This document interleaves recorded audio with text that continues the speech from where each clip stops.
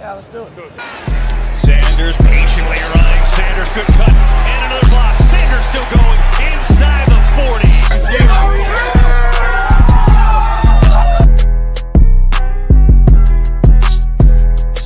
NFC East champs, divisional champs, NFC champs, and world champs.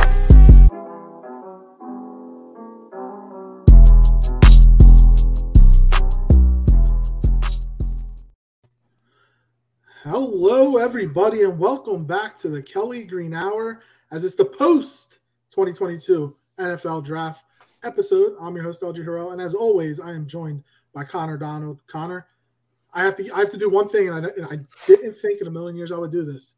Howie Roseman. Congratulations, Howie Roseman. I said that they should have waited until after the draft to give him that 3-year extension. He earned it, plus a couple of more years. He killed the draft. And I can't wait to talk about this. I'm excited for camps to start. He hit a home run. He hit a grand slam, I think. Did an outstanding job this weekend. And starting with Jordan Davis, getting A.J. Brown, and so forth. Howie Roseman deserves a lot of credit. And all that ill will that we've had towards him, we can back off for at least, up until training camp. Absolutely. And, I spent the majority of my weekend on Twitter and going back and forth with some people as I posted my commentary as the draft picks happened. Mostly the Cam Jurgens one. There was a ton of heat for that pick. And then when Nakobe Dean went, the heat just wore right off. But I spent the majority of this weekend just focused around, Twitter and making sure to get all the content out. And it was wild keeping up with everything Howie was doing and everything that was happening with the Philadelphia Eagles. But I have to agree with you, man. I couldn't be happier with how things turned out. I think even if he kind of missed on the draft, the A.J. Brown trade alone was the home run that makes anything that he did with that draft. He could have had an F-graded draft, and he still comes out as a passable grade for this weekend because of that trade. But I think at the end of the day, it was a great draft altogether. I think nobody knew what to expect from this draft. It was so unexpected. And clearly this goes out to prove our draft boards mean nothing to the NFL. They could care less about us because they have their own mock drafts, they have their own boards, and they have their own ideas. And that's exactly what they put forward and what they showed, because I didn't expect a lot of the guys who were going on day 3 to even be drafted. And then some of the guys who were going as UDFAs, I expected to be drafted. Yeah, we'll get into that because the Eagles had a couple of UDFAs that are prominent guys, the guys that probably should have been drafted. But before we continue, we're going to introduce Shane. Meet Shane. Me and him have been doing these things since the beginning. Right? What's it been like? How long have we been doing this? 5, 6, 7 years now? 5 years, 6 years, yeah. Yeah. And so we're going to welcome Shane onto the show. What were your immediate thoughts on the draft and what Howie Roseman was able to do throughout the draft? Yeah, I think a lot of what Connor said is accurate, right? As exciting as some of the picks and pieces were, I think it's a very different feeling if you don't include the A.J. Brown thing. So I think when you look in totality in the entire offseason, that home run grand slam, term that you guys both used, that's how I'm feeling. I'm so ecstatic for what this team on paper looks like right now. You mentioned we'll give them some slack until training camp starts, but and I think that's appropriate here in Philadelphia, short leash. Exactly. I said Thursday night. I said I wasn't gonna say a bad thing about him until the next day. And then he went and somehow got Nakobe Dean in the 3rd round, and I couldn't say anything bad about him. And how can you? And it's just awesome. Yeah, I'm super stoked. So it's a good time to be an Eagles fan right now. Definitely is. But before we definitely have to wait because there's people out there going on about Carson Strong and looking at a new starting quarterback and not even wanting to give Jalen Hurts the time of day. And to have ESP out there trying to put out the flames that are people pushing for Carson Strong tells you all you need to know. Everything was done that needed to be done to give this one last year for Jalen Hurts. This last opportunity. Let's be real. Carson Strong is an undrafted free agent. There is no way, unless a bomb falls on Jalen Hurts, there is no way Jalen Hurts is not the starter. But also, there are no more excuses for Jalen Hurts. He has the offense. He better be able to put up numbers. But before we get into that and into this team, as always, follow us on Twitter at Kelly Green Hour. Follow Connor on Twitter at Connor10. Follow me on Twitter at LJHerrell54. You can follow Shane on Twitter at Shane_Mead. And you can also follow the Painted Lines at the Painted Lines, if I got that right. Correct. And thepaintedlines.com. There you go. And thepaintedlines.com and the Painted Lines on YouTube, wherever. Follow them as well. So before we go forward, just one shout out to Mitch, who's in the comments right now. He was here for the last 2 weeks, helped us do our mock draft shows, and we could not be more grateful for him joining us and for us probably going. I would project we got about 1 out of 32 picks, and if we put our Eagles one into the mix, we probably got 1 out of 60 picks right. Like we probably got almost nothing right, but we also didn't expect what happened. So let's be okay. Like looking at the draft in totality, and we actually have a question which we'll get to when we talk Nakobe Dean. I can't wait to talk Nakobe Dean because I said it when Alabama and Georgia faced. Look at that Georgia defense. Even look at the Alabama defense. All your draft picks come from those 2 teams, and you'll be fine. The Eagles got 2, and they even got Josh Jobe as an undrafted free agent, which was awesome. But looking at the draft in totality, the first round, I should say in totality, the first 10 picks, there were no trades. After that, it went wild. 10 trades. The first quarterback didn't come off until the 20th overall pick, and there wasn't another quarterback selected until the 3rd round. I think within the first 100 picks, there was only 1 quarterback, if I'm not mistaken. I don't know. I can't remember off the top of my head. But, it's ridiculous how we all misjudged this quarterback class. Now we said that the quarterback class was, if this is why the Eagles, didn't want to. I'm sorry, I just saw that comment. That's a good question. We'll finish your thoughts and then we'll bring it up. I'm sorry, but yeah, so we knew that the quarterback class wasn't that great, and we thought next year's class was going to be supposedly going to be a lot better, and that's why the Eagles wanted to have the multiple first rounders next year. But I never thought that Malik Willis would go. Desmond Ridder would go ahead of Malik Willis. Really, Malik Willis going to Tennessee, which I think is actually a really good spot for him. But you think about it, 15, the most in the modern draft era, 15 Georgia players went in the draft, 5 defensive players in the first round, not including Nakobe Dean, and just for Shane's sake, 0 Texas players got drafted this year. I looked into it before we got on. 0. We're back, baby. It's always the year. We're back. 0. Well, they got Bijan Robinson next year. That's going to be the top running back drafted, but still 0 Texas players drafted. No, but it's crazy. We always used to talk about that Alabama dominance. That's Alabama churns out professionals. You have Smart, Kirby Smart, who's running this Georgia program. He came from the Alabama, from the Nick Saban tree. They're built the same way. This is why when these 2 get together, it's always a fist fight. It's always a battle. And these are the type of players you want. They've been through the grind. They know what it takes to go through a tough schedule, to be in a tough type of defense, to play big game after big game. And as Jalen Hurts and Jordan Davis, after Davis got drafted, Jalen Hurts reached out to him. What did he say? They're ring chasing. And that's, as fans, that's what we want to hear. We want to hear this leadership. If there's one thing Jalen Hurts has, it's great leadership. And we've never doubted that. I need to see it on the field now.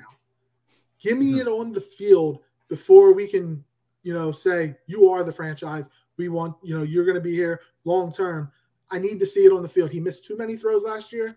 He can't do that with the amount of weapons he's going to have on offense, which we're going to dive into, especially with the A.J. Brown trade. He needs to pick up the slack this year and be the focal point of that offense. Yeah, and I mean, you alluded to Alabama and Georgia, and I think the biggest thing, and we talked about it during the mock draft, especially when we drafted Sauce Gardner, and we were talking about Group of 5 versus Power 5, and I think there's a whole other argument to be made about the SEC. There's a reason SEC dominates drafts because it is the most NFL-like, most NFL-ready players that come out of it. And I understand that it should be group of 5 should be taken with a grain of salt, because when you have a guy like Sauce Gardner come out who didn't allow a touchdown in 3 years of his college playing career, that's extremely impressive, and that I will never discount that. But you do still have to think about that. There's a reason the SEC absolutely dominates draft after draft after draft, because those are the guys who go on to find the greatest success on the NFL stage. And they dominate national championship after national champion. Like if you look back at since they went to the college football playoff, I think Ohio State won it 1 year, if I'm not mistaken, but it's been Alabama, it's been Georgia. Like that's who's in it. That's who Clemson. I don't know if they won. I can't remember if they won the CFP, but like an ACC team here and there. But like the Pac-12 is always left out. The Big 12 is left out. The Big 10 sometimes, like if it's not Ohio State, who is it? Because Penn State's a fraud. Michigan's usually a fraud. Michigan State's usually a fraud. So like, but when you look at the SEC, a lot of people say it's a top heavy league because you have Alabama and you have Georgia, but there's consistency. Ole Miss, coached by Lane Kiffin, they're going to be there usually year in and year out, because Lane Kiffin is a really good coach. It doesn't matter what he did in the past. At Ole Miss, he's a good coach. You expect Mike Leach to be a good coach at Mississippi.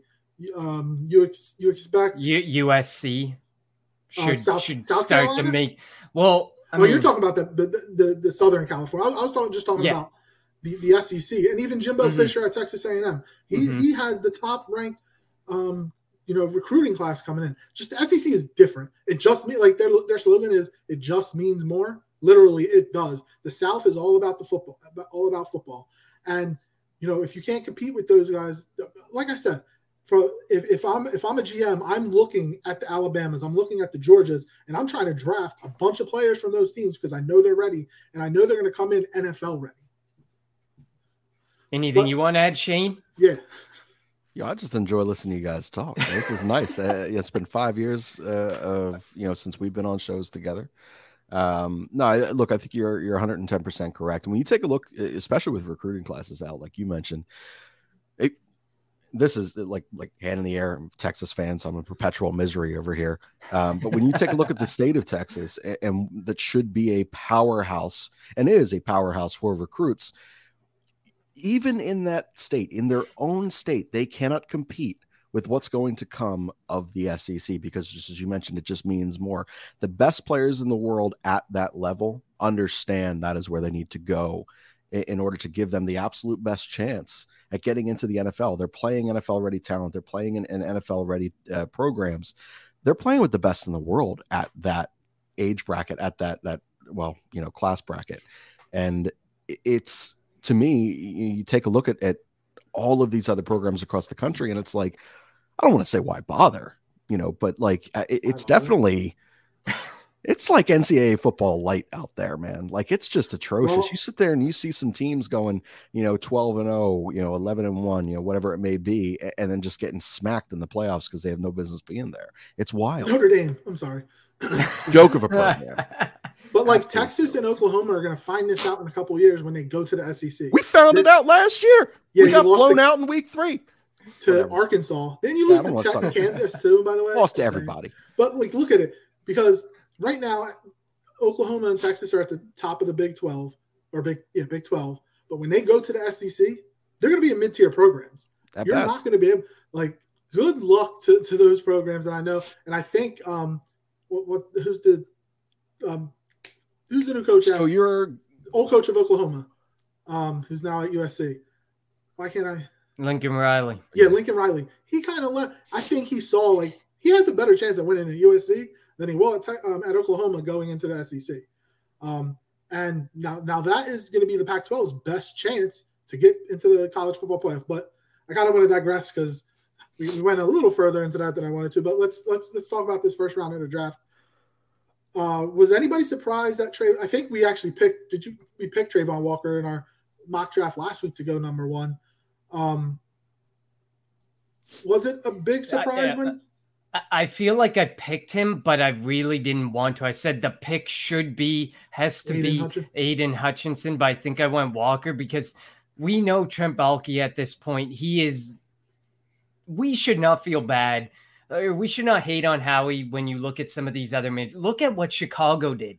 They are setting Justin Fields up to absolutely faceplant fail so they can move on from him. Look at what Atlanta did. Drake London, really? And that was a bet. Don't get me wrong. Trent Baalke kind of turned it around after. Devin Lloyd, great pick. Chad Muma, great pick. Like he went off and he picked it up, but you have the number 1 pick in the draft. This is a franchise-altering player. You got Trevor Lawrence last year, huge franchise-altering player. Aiden Hutchinson is a franchise-altering player. Trayvon Walker is a guy who is coming off 9 sacks. Like it wasn't even that big. And how much was he a byproduct of that defensive line? Aiden Hutchinson did it obviously they had a good defensive line as well. David Ojabo on the other side, which you could talk about. But Aiden Hutchinson, you watch his tape and you sit there and you're like, man, this guy is going to dominate at the NFL level because I actually have no issue with them taking Trayvon Walker. Like we just were talking about how the SEC is like more NFL ready. And I get it. That Georgia program, a bunch of like they had 5, as I mentioned, they had 5 first rounders from that defense get drafted this year. And there are a bunch of 5-star players that come out, and you can rotate them in just like Alabama. You're just rotating 5 stars in, 5 stars out. But I think that Trayvon Walker is going to fit what they want to do defensively. And like you said, they got Devin Lloyd, they got Muma, so they're building it up. So I kind of have no issue with that. I want to go down to Derek Stingley over Sauce Gardner. Shane, were you surprised that Stingley went? And I'll let you know what I thought after you give us your thoughts. Yes, specifically for last year. I think when you take a look at the overall body of work in the early part of his time at LSU, like there was no one better to watch. But he certainly didn't have that, in my opinion, over the since 2019, I guess it was. Was 2019 his first year? The year they won. And Sauce, yeah, and I mean just ridiculous. And Sauce, I think not unlike what Connor was saying. There's just like that's just a sexy thing to sit there and say. If you talk about a D-back who's played in any program, who doesn't allow a touchdown over the entirety of his I don't care where you went. You can go to Little Sisters of the Poor. You didn't give up a touchdown. Congratulations. I am impressed with you. And it's an extremely sexy thing. And to me, I just watching footwork, watching the way that, he checks hips. It's just, he's an incredibly special talent. And I do think he's going to be, an exception to the SEC rule here. So to me, yeah, I was pretty surprised that was the direction gone. I actually think Stingley got bored the last 2 years, which is bad to say. Like that could be a character flaw. It could be, and you might be right. His thing, he could be. Look at my 2019 team. He was an 18-year-old, 19-year-old freshman on the best team in college football and dominated. That's all he has to do is say, "Watch that's my tape." And I get it. Like, he could play to not get hurt, right? Like unfortunately that's the way that college sports in general is. Ross Tucker talks about this. Like, you have to be 3 years out of high school in order to go to the NFL. Like this year, why they're not gonna sit out? But why is Will Anderson and Bryce Young and CJ Stroud? Why are they playing this year? Like we were talking about guys that could potentially be the number 1 overall pick next year, especially Will Anderson, who nobody's gonna be able to block this year for Alabama. Like, why would he risk? Like Kayvon Thibodeau should have been able to go pro 2 years ago. He went number 5 overall. Coming into the college football season, he was the consensus number 1 guy and dropped a couple spaces because injuries. And then maybe, like you just said, Shane, maybe he kind of was playing not to get injured, and that affects people. Like, I get that you have to have a man's body, but like Jadeveon Clowney had to wait 3 years to go pro. Kayvon Thibodeau, 3 years to go pro. Will Anderson now 3 years to go pro. Like, Thibodeau, by the way, is just a beast. By the way, what a mammoth of a human. I was going to jump to it next to the Giants. I miss David Gettleman running the Giants because there's no way he would have went to the meal. They would have went a wide receiver. They would have went a running back. Like they would have did something. But no, like Joe Shane is now smart. They have a smart general manager. They have a smart coach, and they actually picked the right players. And as an Eagles fan, it kind of sucks. What do you think, Connor? No, I completely agree. I mean, one of the biggest ones I'll question is the Wan'Dale Robinson pick. I didn't think that needed to be made, but I understand if they're going to move on from Kadarius Toney, potentially, if they're going to move Darius on Slayton from Darius Slayton, like multiple names they might move on from. Okay, take your shot.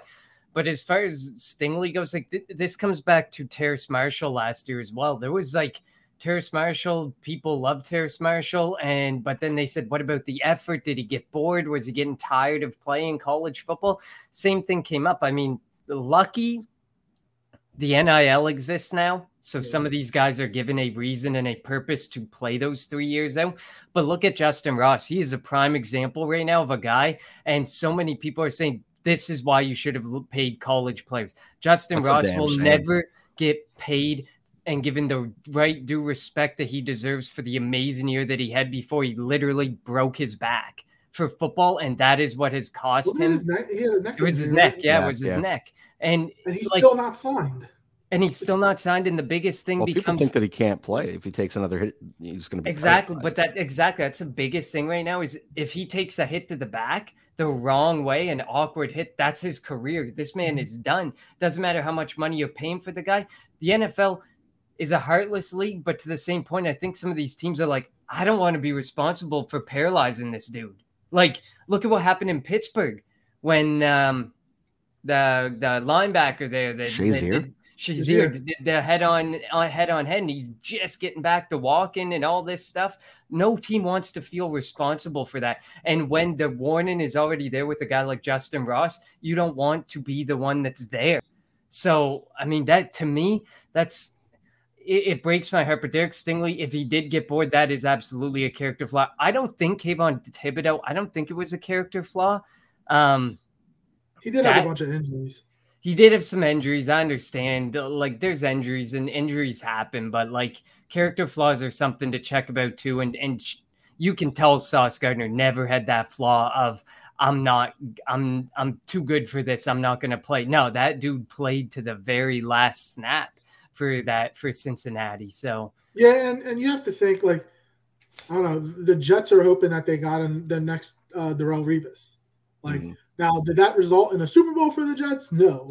But I also, like, and this was back in the Rex Ryan days and whatnot, but I think that they have a better foundation around, they're hoping anyway, that they have a better foundation around, you know, Zach Wilson with Garrett Wilson and, you know, Breece Hall with Michael Carter, you know, Corey Davis, and if they can fix that offensive line, the offense should be all right. And on the defensive side of the ball, it seems like the secondary is going to be good. The linebackers will be all right, and then that front four, if the front four can get after the quarterback, the problem with the Jets, though, that division that they're playing in, like the Bills are really good. The Dolphins have the potential to be good, and the Patriots are the Patriots. So, like, we know that Belichick doesn't like to lose and will do, even if it means cheating. If the man doesn't like to lose, man, what a poor draft did he have? That is a dude that does not know how to draft. He needs to be two more running backs. Like, my man. Yeah. Why? All right, so there were 6 receivers drafted in this first round.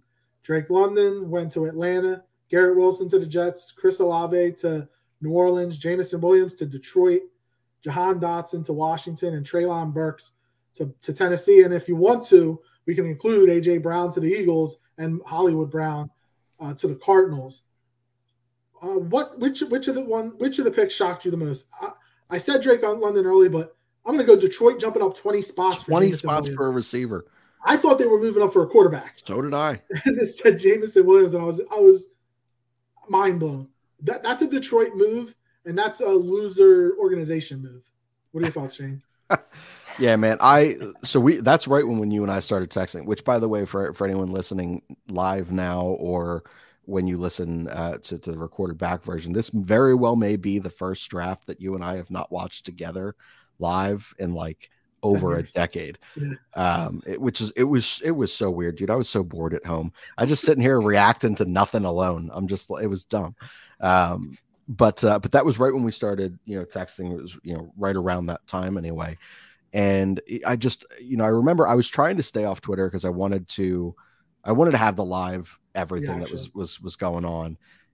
And when you texted me, they're just like, they're going James. I was like, are you kidding me? I was so upset. I wanted to take a lap around my neighborhood. I was like, well, of course we trade up one spot too late, but no, I do think as talented and as amazing of a career as I genuinely believe the kid's going to have, you just don't jump up 20 spots for a receiver when you don't have a freaking quarterback.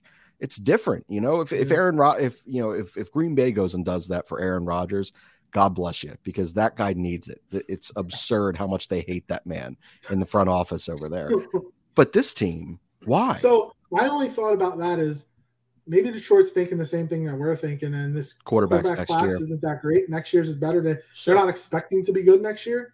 You get a top 5. Oh wait, no, they had to trade that pick, didn't they? I think they had to trade their first round pick next year, so not anymore. Like, I don't get it now, because if they don't have a first rounder next year, well, they made that trade with Minnesota, and that makes it even worse. Like, you don't have that first rounder next year to where you can potentially get a quarterback in a class that should be better. But Connor, what are your thoughts on the wide receivers? Which pick surprised you the most? You're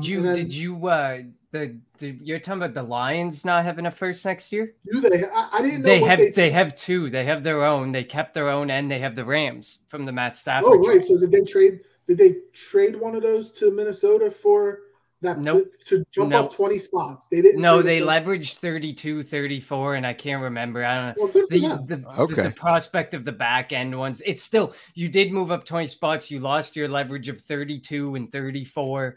And another pick, I think a 3rd round pick and stuff.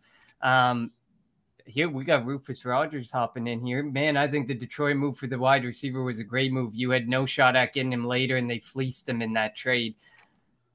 I still don't know if you move up 20 spots for a receiver, though. When, Shane said, you don't have a quarterback. If you look at the run, it was happening. If you felt you needed to get in on a franchise wide receiver. And to be honest, Jameson Williams is one of my favorite of this class. Like, it's for me. I mean, the Lions have a lot of just good history having franchise-altering wide receivers. They've won so many Super Bowls with wide receivers of talent. It's ridiculous. You're right. They probably could have sat there and done something different. But I mean, at the end of the day, to me, the biggest surprise at wide receiver was Jahan Dotson. I did not see him going 16. Absolutely. I am 100% happy of who took the pick. I'm glad the Commanders decided to take that shot, because I absolutely, by all means, go and get Jahan Dotson. But Jahan Dotson, to me, he's really good. I think he does some things. His catch radius, out of this world. I absolutely love it. I watched his tape. I enjoyed every second of that tape.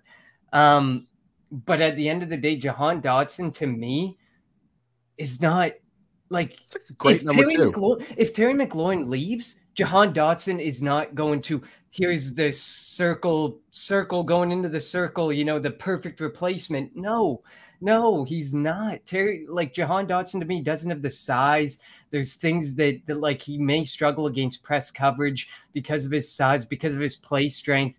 He does a lot of things well, but I struggle to understand why he went that high. I think there's a possibility the Commanders could have traded back if Jahan Dotson was the guy on the board and there was nowhere else you wanted to go. But like I said, we're Eagles fans, so I'm going to accept that the Commanders made that move, but it was a shocking one for me. Well, like you said, though, the run on receivers was happening, and they did trade back with New Orleans so that New Orleans could get Chris Olave. Is Treylon Burks better than Jahan Dotson? I guess it depends on the system. But I want to talk about A.J. Brown, because how he was able to trade 18 and a couple other things to Tennessee to get A.J. Brown. And the one thing I'm looking at is, look, I love Jameson Williams. I think he's going to be really good. I like Chris Olave. I think he's going to be good. Garrett Wilson's going to be good. I'm not high on Drake London. I'm not that high on Jahan Dotson. And Treylon Burks, has a chance. We know what A.J. Brown is. He's a 24-year-old in the prime of his career that's pretty much an all-pro receiver. We know what we're getting. I think Howie did an outstanding job. And there was no talk about it, which is the crazy part. Like, I know that they did it all. I think, had to have been done right on draft day leading up to that 18th pick. But like as soon as they made the Jordan Davis pick, which we'll talk about too, but as soon as they made the Jordan Davis pick, and then literally like 5 to 10 minutes later, it was, we have a big receiver trade. A couple minutes after the Hollywood Brown, trade, and they said that AJ Brown was an Eagle. I couldn't believe it. Like it was. We've been waiting all season, and you know who we have to thank for this? Let's thank Calvin Ridley, because if we had traded for Calvin Ridley, no way we get AJ Brown. And with the offense we have, with the other receivers we have, I think AJ Brown fits us a lot better than Calvin Ridley would have, because you have the small Devontae Smith, you have Quez Watkins, who's pretty quick, but we needed that big body receiver. That's why I wanted Allen Robinson, trade for DK Metcalf. But getting AJ Brown, who's 24, prime of his career. The hell are they doing making that trade, man? No excuses. What did you say, Shane? What are they doing making that trade out there in Tennessee? It's ridiculous. I'm happy. How are we just out there fleecing people, man? I do want to, before I make my comment on AJ Brown, so Glenn Rivers is in the comments. We will get to your comments because I do want to address that. So we will get to that because he's looking to 2023, and I'm all talking about that. We will get to that here in like 20, 25 minutes. But to me, AJ Brown, okay. Like I kind of posted the storyline on our Twitter page.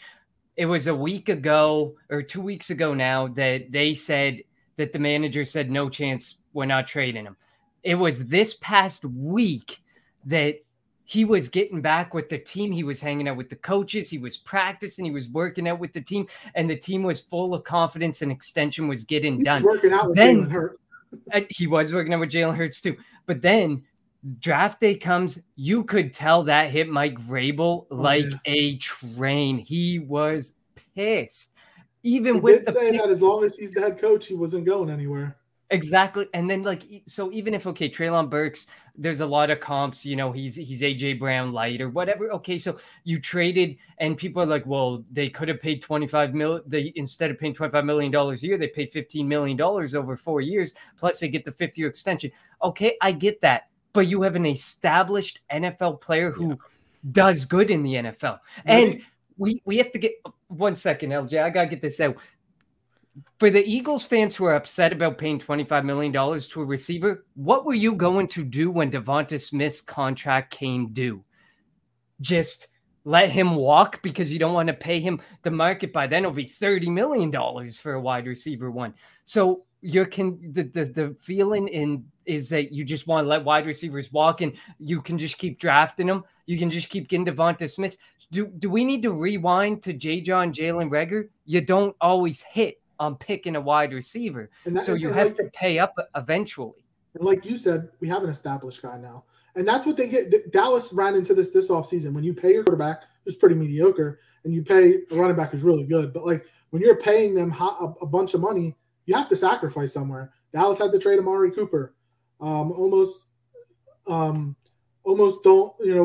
able to bring back, or they couldn't bring back Gregory. That was a different story. Almost lost DeMarcus Lawrence. Now the Titans lost AJ Brown. The Eagles right now are playing with we have a quarterback on a rookie contract for the next couple of years. That's what they did with Carson in 2017 when they brought in Alshon Jeffrey. They were able to give him a little bit more money because you have a quarterback on a rookie deal. And that was Carson was getting paid more than what Jalen is because Jalen was a second-round pick. Carson was the number 2 overall pick. So you are able to pay more for a certain position because you're on that rookie contract. But when you're paying your quarterback a bunch of money, I think Ryan Tannehill is making the most money this upcoming year, if I'm not mistaken. Like that's insane for a quarterback that's middle of the road. Like, let's be real. Ryan Tannehill is a mediocre quarterback. And I'm not saying like Jalen Hurts is going to be all that good either, but still, and there was a lot of talk that why would they want to pay AJ Brown when they have Derrick Henry? They're going to run the ball a lot. Well, I know the Eagles ran the ball about 50%, most in the league last year, if I'm not mistaken. Now they're going to want to go and throw the football. I've mentioned this time and time again. This is a passing league. You're not going to be able to win a championship by running the ball 50% of the time. It won't happen. Jalen Hurts is going to have to make throws. The Eagles have these 2 first-round picks next year. And I know a little bit later we're going to want to touch base a little on the 2023 draft, but if the Eagles or Jalen Hurts can prove that he is a franchise quarterback, you know what you can do with those 2 first-round picks next year, which one could potentially be a top 5 or top 10 from the Saints? Build around him. Get an edge rusher. Maybe get a cornerback that can be your true CB2 until Darius Slay, because Darius Slay is not getting any younger as much as we love him. He's getting a little bit older. We need a true CB2. Like, maybe that's what they'll be able to do next year instead of packaging them picks to get into the top 5 to maybe potentially drafting a Bryce Young or drafting a CJ Stroud or something like that to come in here and be your franchise quarterback. That's why, like, we thought 2021 was the year for him to prove that. Fortunately for Jalen Hurts, he has 2022 to prove it, but he has no excuses. You have 2 legit receivers. You have a legit tight end. You have a legit running back. Your offensive line is the best running back and best run blocking O-line in football, the best O-line in football, period. If you cannot prove yourself with this offense that you have around you now, you're not a franchise quarterback. Thoughts, Connor? Agreed. Glenn Rivers, someone had to say it. Those aren't true Eagles fans. They don't understand economics. I absolutely agree. You are on a show right now where LJ Harrell is the biggest man to vouch for the salary cap doesn't exist. This man lives and dies. This guy lives and dies. It doesn't exist. So don't worry. Howie will figure out a way to make these things work and to make these contracts work. But Shane, what were your thoughts on the AJ Brown deal? It's what you had to do, right? You know, we've seen this front office strike out time and time again on drafting a true number 1. And you take a look at, and look, I am someone who, if you've ever followed any of my other shows, like, I fall just truly, madly, deeply in love with prospects across all sports. And in Philadelphia, they do nothing but let me down. Scott Kingery. Exactly. So to sit here and to say that we've made a move on draft day for an established 24-year-old guy who's averaging roughly 1,000 yards a year, 8 touchdowns a year, in an offense featuring the best running back we've seen in 5 to 8 years. And he's still putting up those types of numbers. To me, I was ecstatic, man. This is one of those times where I don't have to fall in love with the prospect and the idea of what somebody can become. I don't have to continue to talk myself into tight end J-Jaw and sit here and be like, well, he's still got one more shot. So to me, it was huge. You know, I was finally excited about something that I definitively knew, as opposed to something that I had to kind of paint in my head a little bit, right? You know, we're all sitting there painting the you know, what we don't know, the ununderstood. And it was phenomenal. And then in terms of paying him what we have to pay him, look, you guys both nailed it. And I'm a Hurts guy. I know that, you know, L's a little lesser. So Connor, I love Hurts from college. You know this, man. Oh, I know. But in terms of Philadelphia Eagles NFL version of Jalen Hurts, I know that we fall on different sides of the coin. But to me, I take a look at the value in this, and this is a guy who still was able to take this team in for all things considered, take this team, you know, to the playoffs last year. And you have the luxury of paying a second-round starting quarterback. And that is huge. And it enables you to go in there and make those types of moves. And one thing that I do believe this organization as a whole kind of understood from what they did with the Carson thing. Now, Carson, I believe, is just a nutcase. Like, it just mentally, the guy's just insane. Get ready for Sam Howell, baby. So, you know, oh, man. Woo! He's already in the – they had to have we could talk about that forever. They had to sit there and have a conversation with him. Listen, man. This is a development project, but anyway. I bet you he beats the Eagles once next year. Oh, of course he will. It'll be in Philadelphia too to piss us off. But Monday nighter in Philly, yeah. But no, you take a look, man, and you know, to me, like the mental aspect of going to work. Think about all of us, right, in our regular day-to-day jobs. If we walked in the door every day to a company that, you know, showed us a little doubt, I don't know how confidently I would perform. I don't know how confidently either of you two would perform. And there is something to be said with that. And I understand it's a different world in sports and you just got to go in there and perform. But the reality of it is they're still human beings. And as cool, calm, and collected as Jalen has continued to show himself to be, I don't know how it comes across if he is constantly not seen as the guy. And even if it's just the guy for one more year to give him that choice, they've sure as hell given him a lot of weapons now. And he should be excited. The fan base should be excited. No one should give a damn that we're paying a wide receiver one in a passing league $25 million. We're not paying what the Dolphins are paying Tyreek Hill. We are not, and we didn't pay to acquire him. It's absurd. We nothing. It's like a bag of chips. Here you go.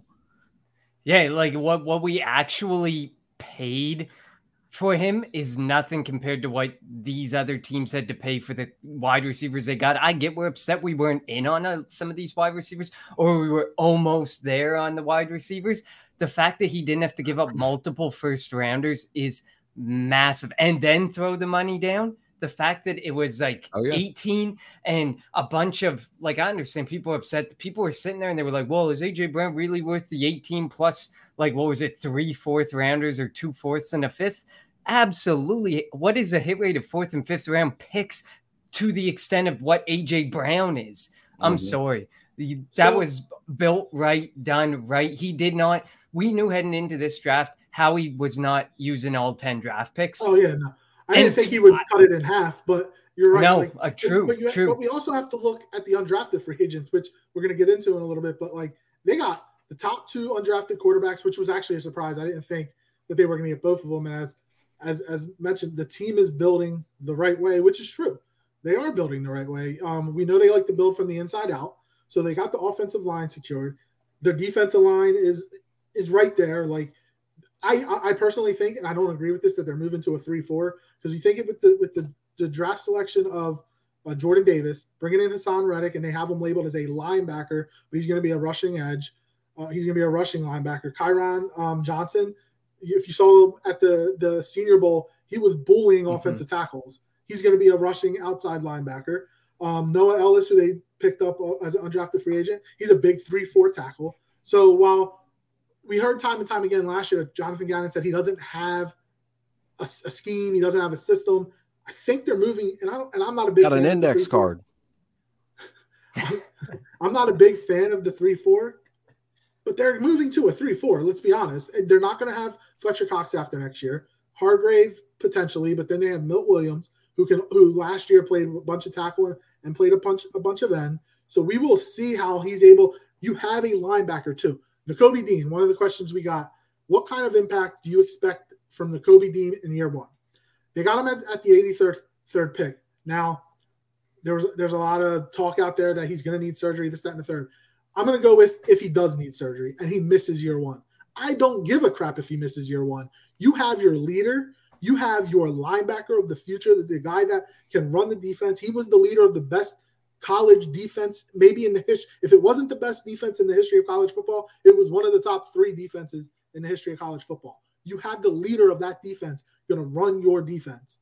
You have the guy who he played behind right in front of him. You have Milton Williams. You have Hassan Reddick. This defense is changing. All they have to do is figure out that back Derek Barnett. All the Eagles have to do is figure out that back 4. We know we have Darius Slay. Anthony Harris is going to be a starter. I think they probably should have brought back Ronnie McLeod over him, but it is what it is. We all thought potentially Tyrann Mathieu was going to come. He's going to probably go to the Saints. They have to figure it out. Now, they didn't sign, last year they didn't sign Steve Nelson until the start of training camp. So we may not get our answer to CB2 until for the next couple of months. It just might not happen. But they have the pieces now. Gannon's not going to have an excuse. Gannon has zero excuse, just like Jalen Hurts has zero excuse. Your thoughts, Connor? I agree. And Mr. Crockpot's in here saying, I'm excited to see what Gannon develops this year. He's got a lot more pieces this year. Definitely an underrated storyline for 22. This could be his last year as the defensive coordinator.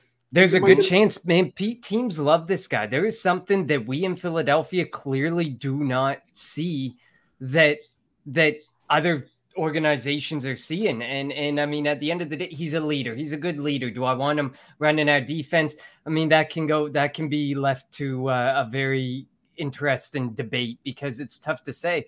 But I agree with Mr. Crockpot. I believe that, at this point, he's got more to work with. He really needs to start working what he's got, and if that be 3-4, I think he is like the king of these sub schemes. He loves using these sub schemes: one safety, two safety, cover two, cover three, variations of the 3-4 and the 4-3. The safeties playing at Citizens Bank Park anymore. I don't want to see them playing that far back. That's true. Like, you can't, the cover two needs to be reasonable, and that cover two was not reasonable. That cover two was ridiculous. You gave them 15 yards and then said, all right, go, and release the hounds after the pass is already made at the 15-yard mark. But to me, I agree with you. I actually, like, I was looking at the free agents and I'm like, damn, like, there's a lot of veteran cornerbacks still out there in the free agent market, and I'm intrigued to see. I think one of them will end up in Philadelphia. I think you have Xavier Rhodes. Is Joe Hayden a free agent? I think, if I'm not mistaken. I don't know. Joe Hayden. Yep. There was like 5 or 6 names that they're 29 to like 33 years old. But at the end of the day, it is what it is. That, to me, that doesn't bother me that they're that age, because, just like you said, LJ, that if Jalen Hurts is the answer, cornerback can be addressed next year. Maybe it might need to be addressed next year, but not in the first round if we do have to make a move for a quarterback. But at the end of the day, it didn't get addressed because the top of this class was really good, and then it fell off a lot. And I think that Howie basically told us that by trading away 6th and 7th round picks throughout the season for guys like Tay Gowan and Kerry Vincent. Yeah. And then he goes out and he gets Josh Jobe as a UDFA. Like, he went out and he's getting these guys and he's making it a free for all. Take a shot, take a chance, because they just they just weren't in love with what came from day 2 onward. We all thought Andrew Booth probably was a first round talent, but agreed. He didn't come. But we got, as an undrafted free agent, Mario Goodrich, who played opposite of him, who's another outside corner. Like you mentioned, Josh Jobe already. But the one thing I think will help the secondary is getting after the quarterback. Eagles were 31st in the league with only 29 sacks, which I think ties the franchise low. If they can get after the quarterback, that is going to help the secondary. The having actual competent linebackers is going to help the secondary. So it's still, what are we in May? It's May 1st. The season starts in 4 months, something like that. So this team right now, while I think we can agree that this team on paper right now is better than the team that played Tampa in the wild card round, it's going to look a little bit different come week 1, whoever we're facing. Probably at the Link. It might be Washington, because if we're going to play Washington at the Link, I want it to be early so that Carson Wentz is actually playing. Because I who knows if by the end of the year he'll be on the field.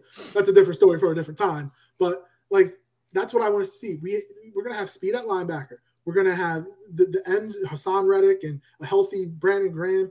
They should be able to get after the quarterback. You're going to have a run stuff and tackle in the middle in Jordan Davis. And then the Kobe Dean, if he's going to be playing right away with Kaiser White, it looks different. And I think that that's a good sign. And again, no excuses for Gannon. No excuses for Hurts. I hope Hurts is successful. I hope Hurts proves to be the number 1 quarterback, so that those 2 first rounders that we have next year, we're not wasting on a quarterback. While the next year's crop is supposed to be better than this year's, I much rather have the guy I know who's going to be able to succeed. Like with A.J. Brown, we know what we're getting in A.J. Brown. I want to know, look, I know Jalen Hurts can make all the throws. He can be the franchise quarterback. I'm going to go and get a cornerback to help the defense next year, whoever the defensive coordinator is going to be. I want to go and get a defensive end because, Brandon Graham might be gone. Derek Barnett's probably going to be gone. Get a defensive end that can rush the quarterback. When you can do that, you're going to build this team up, and they're going to look so much better than they do at this point right now. What are your thoughts, Shane? Yeah, look, I completely agree. I keep seeing over and over again in this chat here, about, it's put up or shut up time for Hurts and for Gannon. And in a lot of ways, look, everyone's correct. I do think, and anyone who's listened to me or know me, I loathe the Gannon experience so far. It was an extremely frustrating watch. That being said, I am not naive to sit there and think that we as an organization did not give him the necessary tools for him to do all of the things that he wanted to do. And as a result, we saw an overly simplified vanilla kind of just passive style of defense. And in a city like Philadelphia and a fan base like ours, like that is not something that's overly sexy. It's not something that gets us going. I do believe that with some of the decisions made throughout the draft, throughout free agency, via trades, things of that sort, he's going to have a lot more tools, in his tool belt, so to speak. And I do think that the defense is going to have a little bit more success getting after it. I mean, honestly, you're not getting much worse than 26, 29 sacks, whatever the hell it was last year. So I do expect big changes there. And then on the Hurts side of that coin, again, I don't know the confidence that I would have throwing to some of the receivers that we had out there, but a big part for me, I actually don't question the arm strength. I do question the mechanics at times, especially on the deep ball. Looks like he's lunging a fucking brick out there, but like Jeff Garcia throwing his entire body. That's exactly what it looks like, dude. It's so weird. His awareness and anticipation is rough. Anticipation needs to definitely be a thing. In the pocket, he's good with that. He can evade those rushes. He can clear himself a lane. The whole issue that he then has is once he's broken that pocket, in my opinion, again, this is not what I do for a living, but in my opinion, you just sit here and you watch this guy get outside the pocket. He's got one thing on his mind. He's got one receiver on his mind. And he does, for the most part. Like, if he's going to run, and I never have a fear about him getting hurt or taking off inappropriately. But I do have a fear if he's locked in on a Goddard and just hoping to God he's going to be there, he may miss 3 wide open deep throws to a Quez who's got no one near him. And that, to me, is something that has to change. It's how you see the field beyond that first read, both inside and outside the pocket. And I do believe that with a more established wide receiver group out there, he's obviously got the trust in Devontae. He's a legit number one coming in here now with AJ Brown. I think that the pressure comes off him to be perfect, and he just needs to start trusting to put the ball somewhere near those guys, and good things are going to happen. So go ahead. Sorry, Shane. So we know, like, we have Hurts, we have Minshew, we have Reed Sinnett, but I'm intrigued by Carson Strong and EJ Perry. The top 2 undrafted quarterbacks come here, both of them. And look, we know that quote, the QB factory from a couple of years ago. Is this a sign? Like, we know that seeing that Carson Strong has a cannon for an arm. Now, I'm not saying he's going to come in here and start year one, because he's not. I don't even think he's going to be a good professional. I don't know if he's going to be a good professional quarterback. But is this like more of a, we can get something for Gardner Minshew while we have him, and let Carson Strong potentially, or EJ Perry, whichever one is better, potentially be the backup? Or do they have a legit chance, if Jalen Hurts struggles this year, to get on the field? What do you think, Connor? I mean, I think you, just like we were talking about last year during a lot of very frustrating shows, if you've committed to Jalen Hurts, he has to be really bad, like take a massive step back to even consider moving to the backup quarterback for any stretch of time during the season. And I just don't see that. But would I trust to, if he does take that step back and doesn't move forward, take the shot on a guy like Carson Strong? Absolutely, because then that opens the door to another discussion of maybe he leaves the window open where we don't necessarily need to leverage those 2 for his next year. But as we know, as we've seen with a lot of quarterbacks, they'll come and they'll give us a couple really good games, and then when we're ready to name them the starter, suddenly they hit this wall and they can't do anything about it. But like, I mean, I agree with Rufus Rogers. Strong had a cannon up for an arm and string cheese for knees. That's the reason he dropped this. You might not want to mention that to Shane. He has issues too. You'd be putting a lot of risk and all your marbles into Carson Strong, who could be a knee injury away from never being the same again. And that's my issue there. And listen, I work with a few player evaluators who absolutely loved Carson Strong. They had him as a QB1 in this class. They really liked him. They thought he had the mechanics, he had the arm, he had the awareness, he had the accuracy. He just didn't necessarily have the medical, and so durability became a concern, and mobility becomes a concern, because he's like Ben Roethlisberger. He cannot move out of that pocket with any real confidence. And it's not to do with the leg, but everything to do with he moves so slow. It's like watching slow motion. Tom Brady, Ben Roethlisberger flashed to mind when I watched that guy tuck the ball and attempt to run on tape. I think you've fully committed to Jalen Hurts at this point, and you stick to being fully committed to Jalen Hurts at this point. So something that Mr. Crockbach put, and I agree. I love the A.J. Brown move so much. It's all on the line now. The Eagles' O-line is terrific. Devontae should take a step forward. Zero excuses for Hurts, and that's everything. 100% agreed. Yeah. As we've mentioned time and time again, this is it for Jalen Hurts. He has to prove that he can be the quarterback. And as Eagles fans, we want him to prove that so that we have, like we've been mentioning, this capital to go up and improve other areas of the team. We know that this team isn't complete right now. We know that they have issues in the secondary. Maybe want to get another pass rusher. We need a starting safety, and we need a CB2 for sure. We believe we have the pieces for right guard. It could be Cam Jurgens, which was a really good pick. When you take a step back after the pick was made, you're like, why did we do that? But you think about it, Kelsey's only going to be here for another year. At least, I mean, we have been saying that for 4 years now. But Kelsey's going to retire someday. It's going to suck, but Kelsey's going to retire someday. And I would not move Dickerson from left guard. Dickerson and Mailata on the left side of the line, leave them there. That's your decade left side. Don't touch them. Let them dominate the left side of the line for a decade.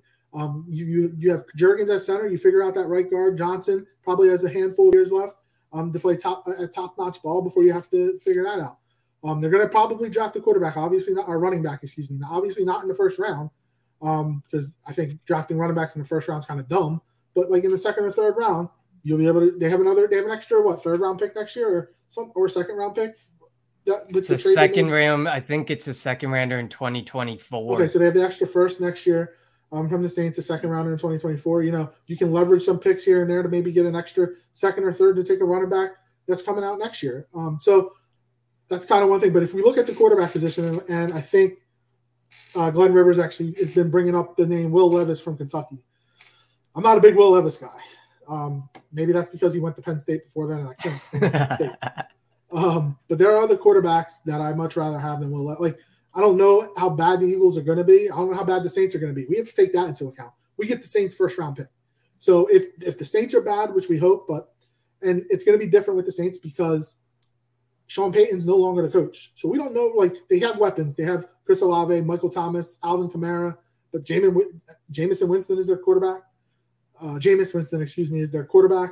Their offensive line is so and their defense, they have some weapons, but who knows what they're going to be like. We are all going to be whoever the Saints play fans, because if we can get a top 5 pick from the Saints, that'll help us out in getting a very good player, whether it's a quarterback, whether it's another position that could help this team along the way.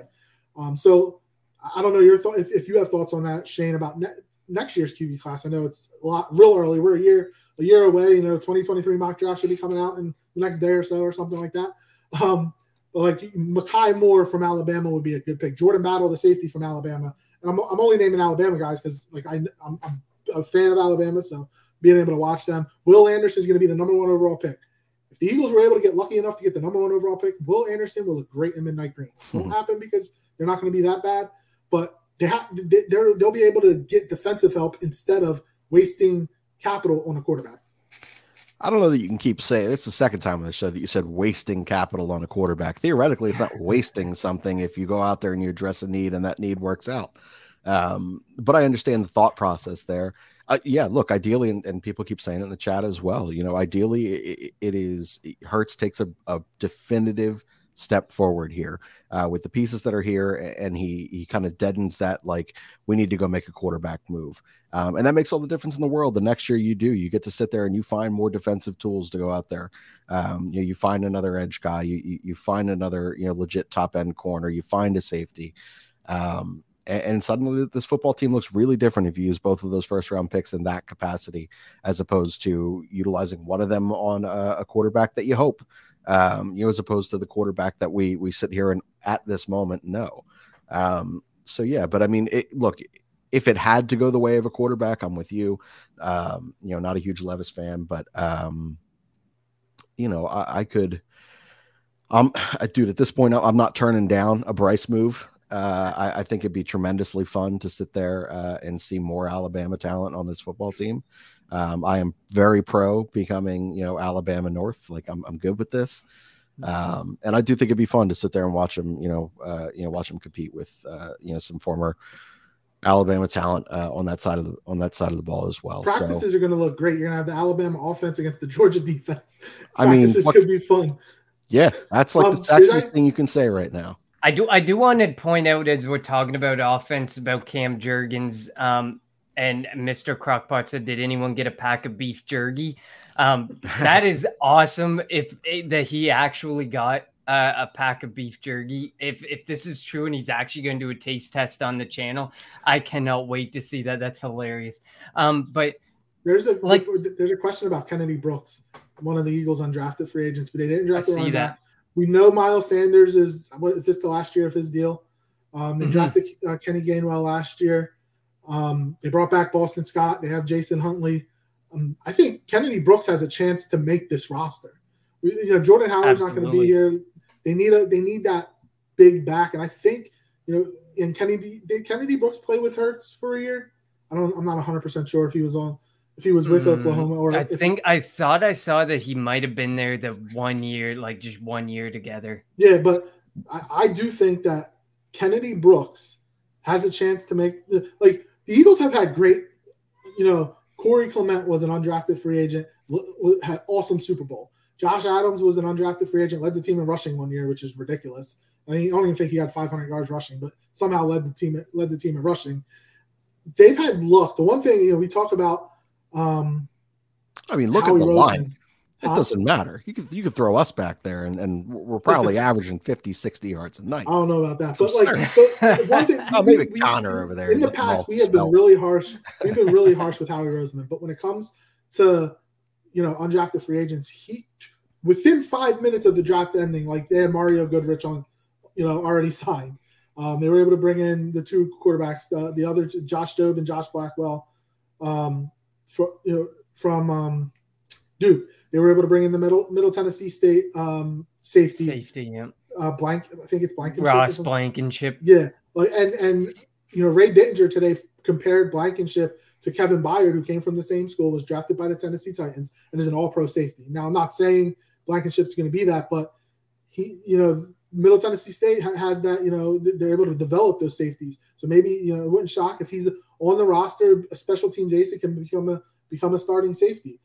Yeah, Glenn Rivers says Josh Adams. That was another UDFA that he got a chance with us, and he kind of exploded more when he left Philadelphia, and he had his brief moments in the spotlight. But I agree. Kennedy Brooks, to me, he is underwhelming. He lacks much explosion. His speed isn't necessarily great. But if you look in the comment section, Mr. Crockpot breaks down some really good stats about him. 20% of carries went for more than 10 yards, 7 yards per carry through his career. That's that wide open offense of Oklahoma. It is a wide open. He's got an incredible 4.15 yards after contact. There's some really good things to like about him. And I liken him more to he can be the Thunder in this offense than to the Lightning that is Kenneth. I like Kenny Gainwell more. I'd like to see him get more of an opportunity. And I think he's more of a slot receiver. I think he's more of the receiving back too, but we saw when he was given the opportunity, yes, it was against teams like the New York Jets and stuff, but when he was given the opportunity, he did some really good things. So I really like Kenny Gainwell, and whatever, if Miles Sanders emerges and can get past all these injuries and stuff, great, because it would be nice to be able to bring him back on a cheaper contract and keep him around, because he can do a lot with a little. We've seen it. His 5 yards per carry is one of the best in the NFL over the last couple seasons. Constantly 5 yards per carry. He just doesn't score touchdowns. No, he doesn't score touchdowns, and that's the risk that you take with him. And that's when a guy like Kennedy Brooks comes into play, a guy who can feast off the contact and get to the end zone. Not all the running backs need to be able to get to the end zone. It would be nice, but in today's NFL, there are no more Connor, you got to give me one. But in the NFL now, they're all committees, man. They're all two-headed backs. They're all I know, but you can get one. You're the starting running back. You should be able to get one. Yes, you should get one. You should get a couple. I absolutely agree. I think Shane's sitting down there shaking his head. I'm sure we should all agree he should be able to get at least one or two. But at the end of the day, what he does in the open field for us, and what he does, when you think a play is dead and he busts off 12 yards and you get yourself a first down, that can't be undervalued. And just because of his inability to find the end zone, when you can find other guys who can do that. Oh, Hell, I mean, give it field to goals get Boston me hard. Scott. So one thing Rufus just said, which I actually 100% agree with, Howie has definitely treated Jalen like a side chick. He was out in public trying to replace him with every available vet. When he couldn't get them, he settled and went out and got Hurts a present. They're not lying there. Like they went out and tried to get Russell Wilson, tried to get Deshaun Watson, they tried to upgrade at quarterback, which you can't blame them. Like if you can get an upgrade at quarterback, you get an upgrade at quarterback. But you're right, like he has the offensive pieces around him now. No, I said it before, and I'll say it again. No excuses. You better go out there. I don't want to see you missing Devontae Smith late. Quez Watkins running a seam route, he's open, or Dallas Goedert running a seam route open, throw the ball. Get it to him. Give him a chance. Having A.J. Brown is going to help over the middle of the field. It's going to help the 50-50 balls where everybody thought it was going to be, Arcega-Whiteside was going to go up and get them, which you can't. A.J. Brown will go up and get them. You see when he's going down the field, he's going to go after the ball at its highest point. That's what you need, and I think it's going to help Jalen Hurts. Put up or shut up time. Put up or shut up time. Absolutely. Shane, if you have anything else to add, and then we'll get to our grades. No, man, you can go to the grades. We're at an hour mark already. I'm just sitting here. All right, well, let's go to the grades. I mean, we kind of alluded to it early on. Like, I think we were all ready to give this at minimum. He could have gotten an F on the whole draft, but that A+ for the A.J. Brown trade automatically locks him in at least a B for all of us. I give this draft an A. This is an easy A for me. Jordan Davis was an A+ pick, especially now. We can move on from Fletcher Cox. Enough of this garbage with all that money. Javon Hargrave might be done. We don't want to get locked into these guys. Again, I think Howie's starting to learn his lesson. We don't want to get locked into these guys into their age 32, 33, 34 season when they become unproductive and we're paying them $10+ million a year. Cam Jurgens, great pick. He could start at right guard. Nick Sirianni was non-committal about what he wants to do at right guard. He could start there. Isaac Seumalo could start there. Jack Driscoll's still there. Like, there's lots of names that are still there, but if he gets to play, no matter what, he's learning behind the best, and he is compared to Jason Kelce pretty much through and through, and Jason Kelce helped make that pick, so that has to be an A+ pick. Nakobe Dean, A+, easy, with ease, A+. In the third round, that's a first-round talent in the third round. The other two, Kyron Jones and Grant Calcaterra, take him or leave him, whatever. We needed a tight end. Calcaterra might be tight end number 2. If he can stay healthy, he could be tight end number 2. We needed Calcaterra. We need a tight end. You don't have faith in Tyree? He's coming back off of ACL. I don't know if he'll be ready. Yeah, Tyree could be a while coming back. And if we want to talk about J.J. Arcega-Whiteside on this show right now, I'm going to tell you right now, Shane, I will shut that down because Grant Calcaterra 100% should be the 2. J.J.'s only being moved. He's only being moved to tight end for the sole fact that it's a chance to cut him with reason. We gave him a chance at wide receiver. He sucked. We gave him a chance at tight end. He couldn't beat it. He couldn't beat anybody out. So he's gone. That is J.J. Arcega-Whiteside's story. This is how he's going to get off and be like, well, I know I missed on Metcalf and stuff, but at the end of the day, really, we cut him. We're cutting our losses. You got what you wanted. You're trying the Howie voice.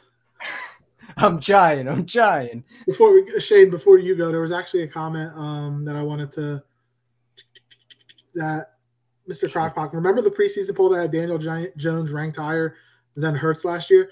Do you remember the I think it was was it a PFF poll that had Jalen Hurts outside the top 40?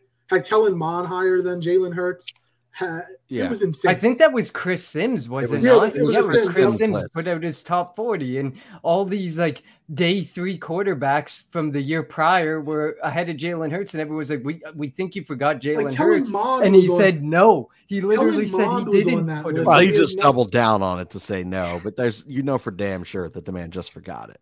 All right, Shane, what's your grade for the Eagles draft? It's an A, man. For me, I think that,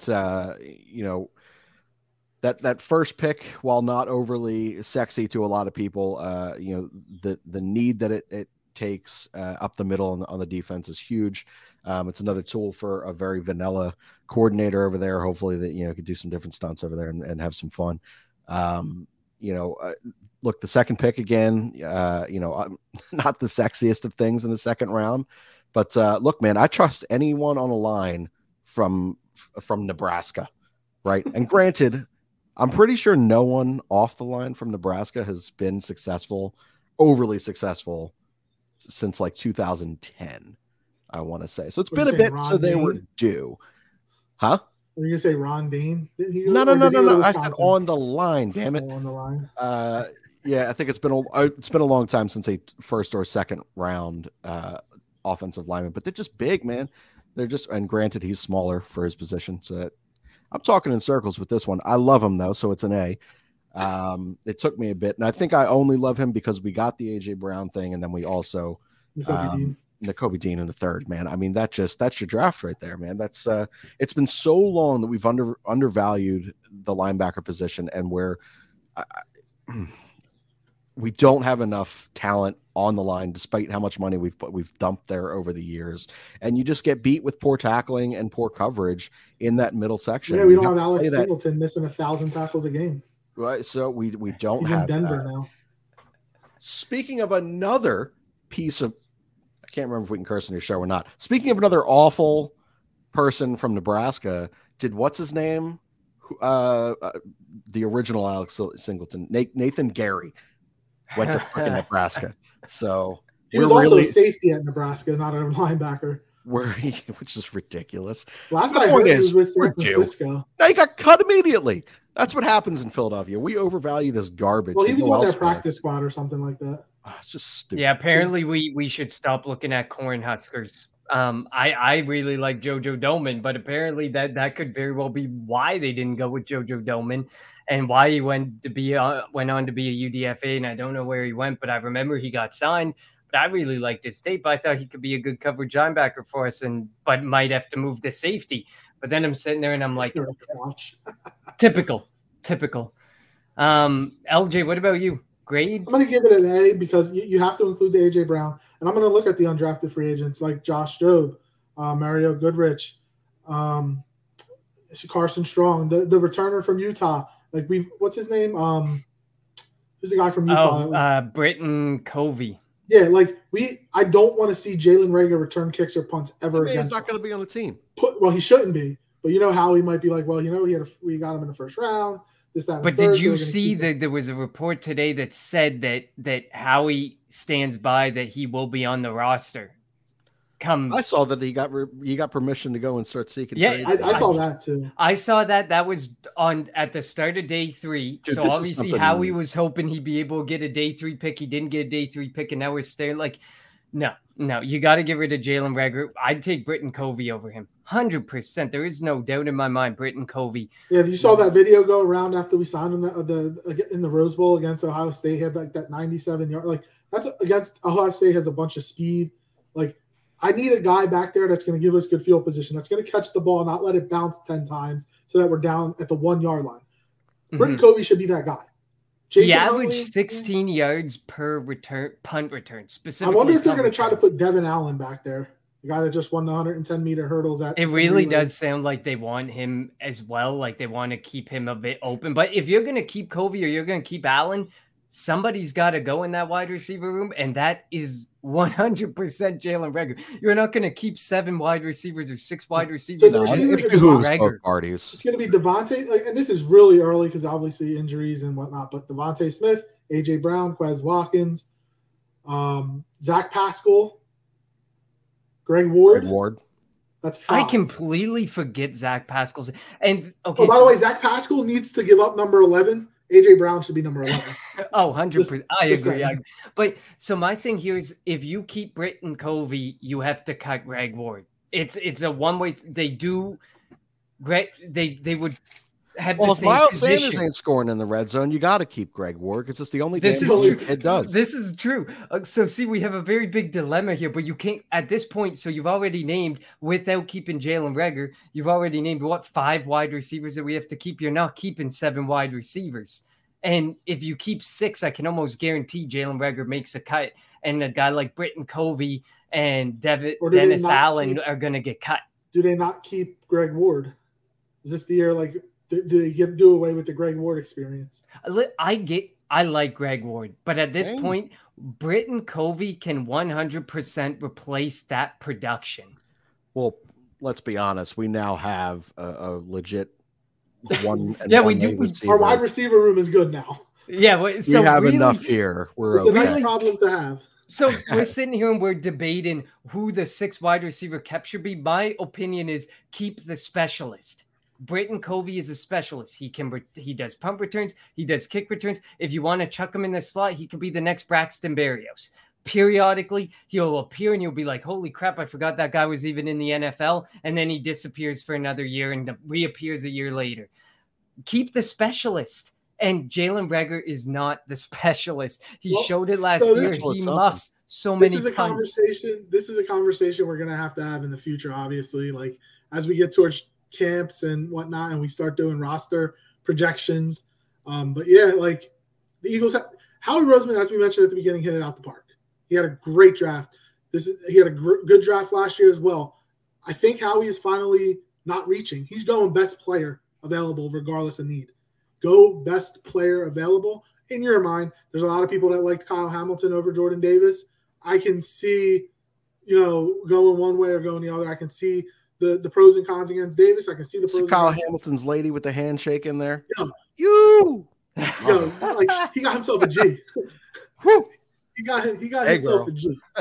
But like if that's what Howie's going to do, because he might lose Andy Weidel. Andy Weidel might be the next GM of the Steelers. So they've lost so many people in that front office that I kind of think they had no choice but to give Howie a contract extension.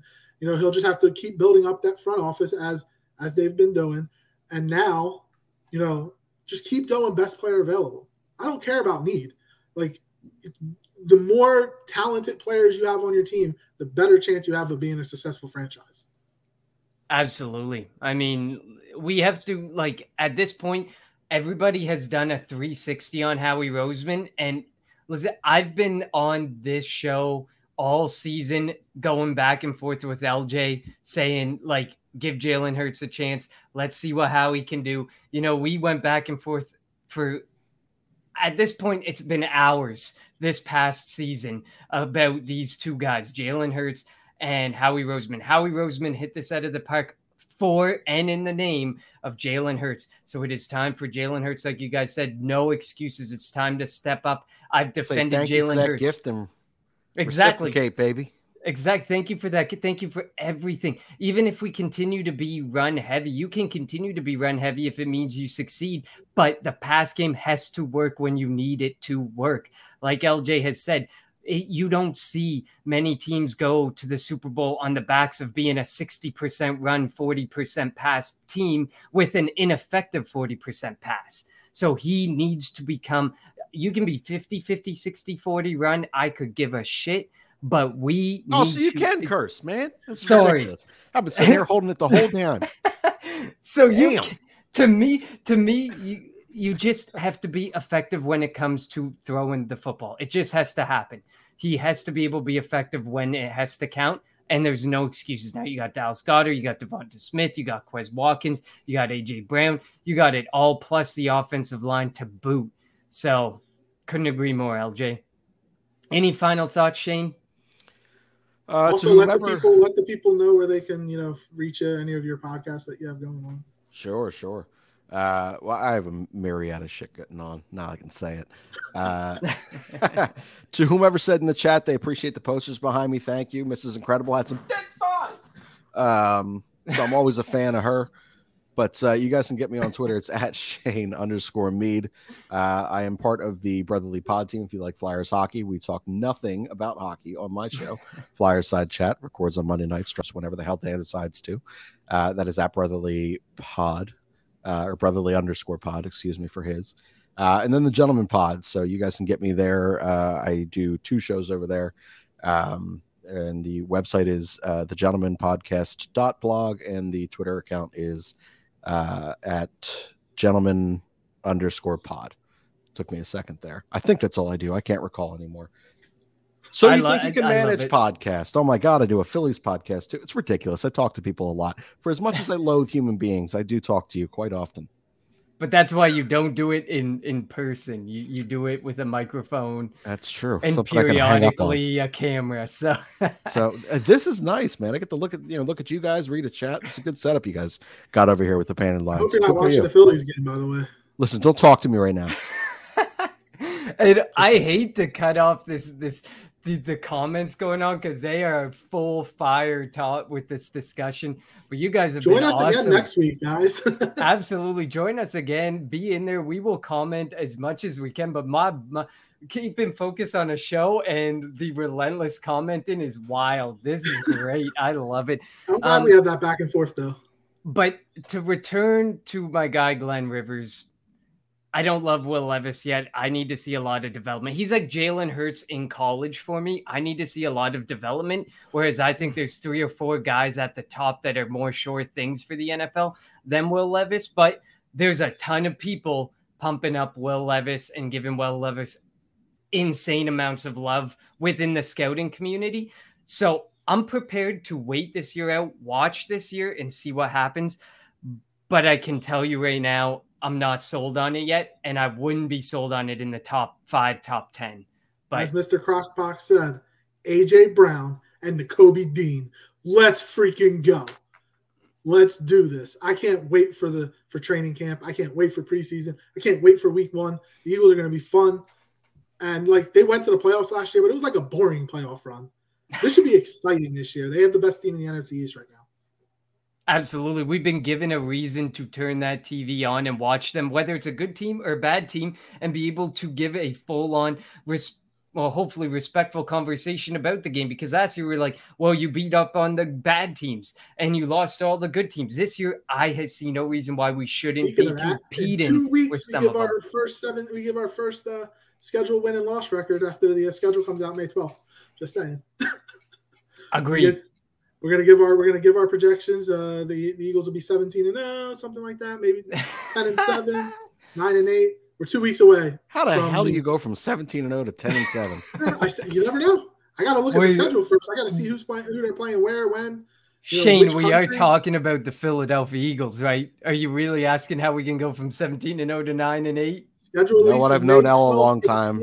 My bad. And I think on May, if I'm not mistaken, May 4th. They're going to announce the international games, who's playing in them. And the Eagles potentially could be playing in Mexico against the Cardinals, but we'll see. We'll see about that. But thank you all for listening to the Kelly Green Hour, a little longer than an hour. As always, you can follow us on Twitter at the Kelly Green Hour. Follow Connor on Twitter at Connor10. Follow me on Twitter at LJ Harrell 54. And also the Painted Lines on YouTube, Twitch, Twitter. Just their website, Facebook, they're literally everywhere. Yeah, so follow them as well. Eagles, Howie Roseman gets another round of applause from me.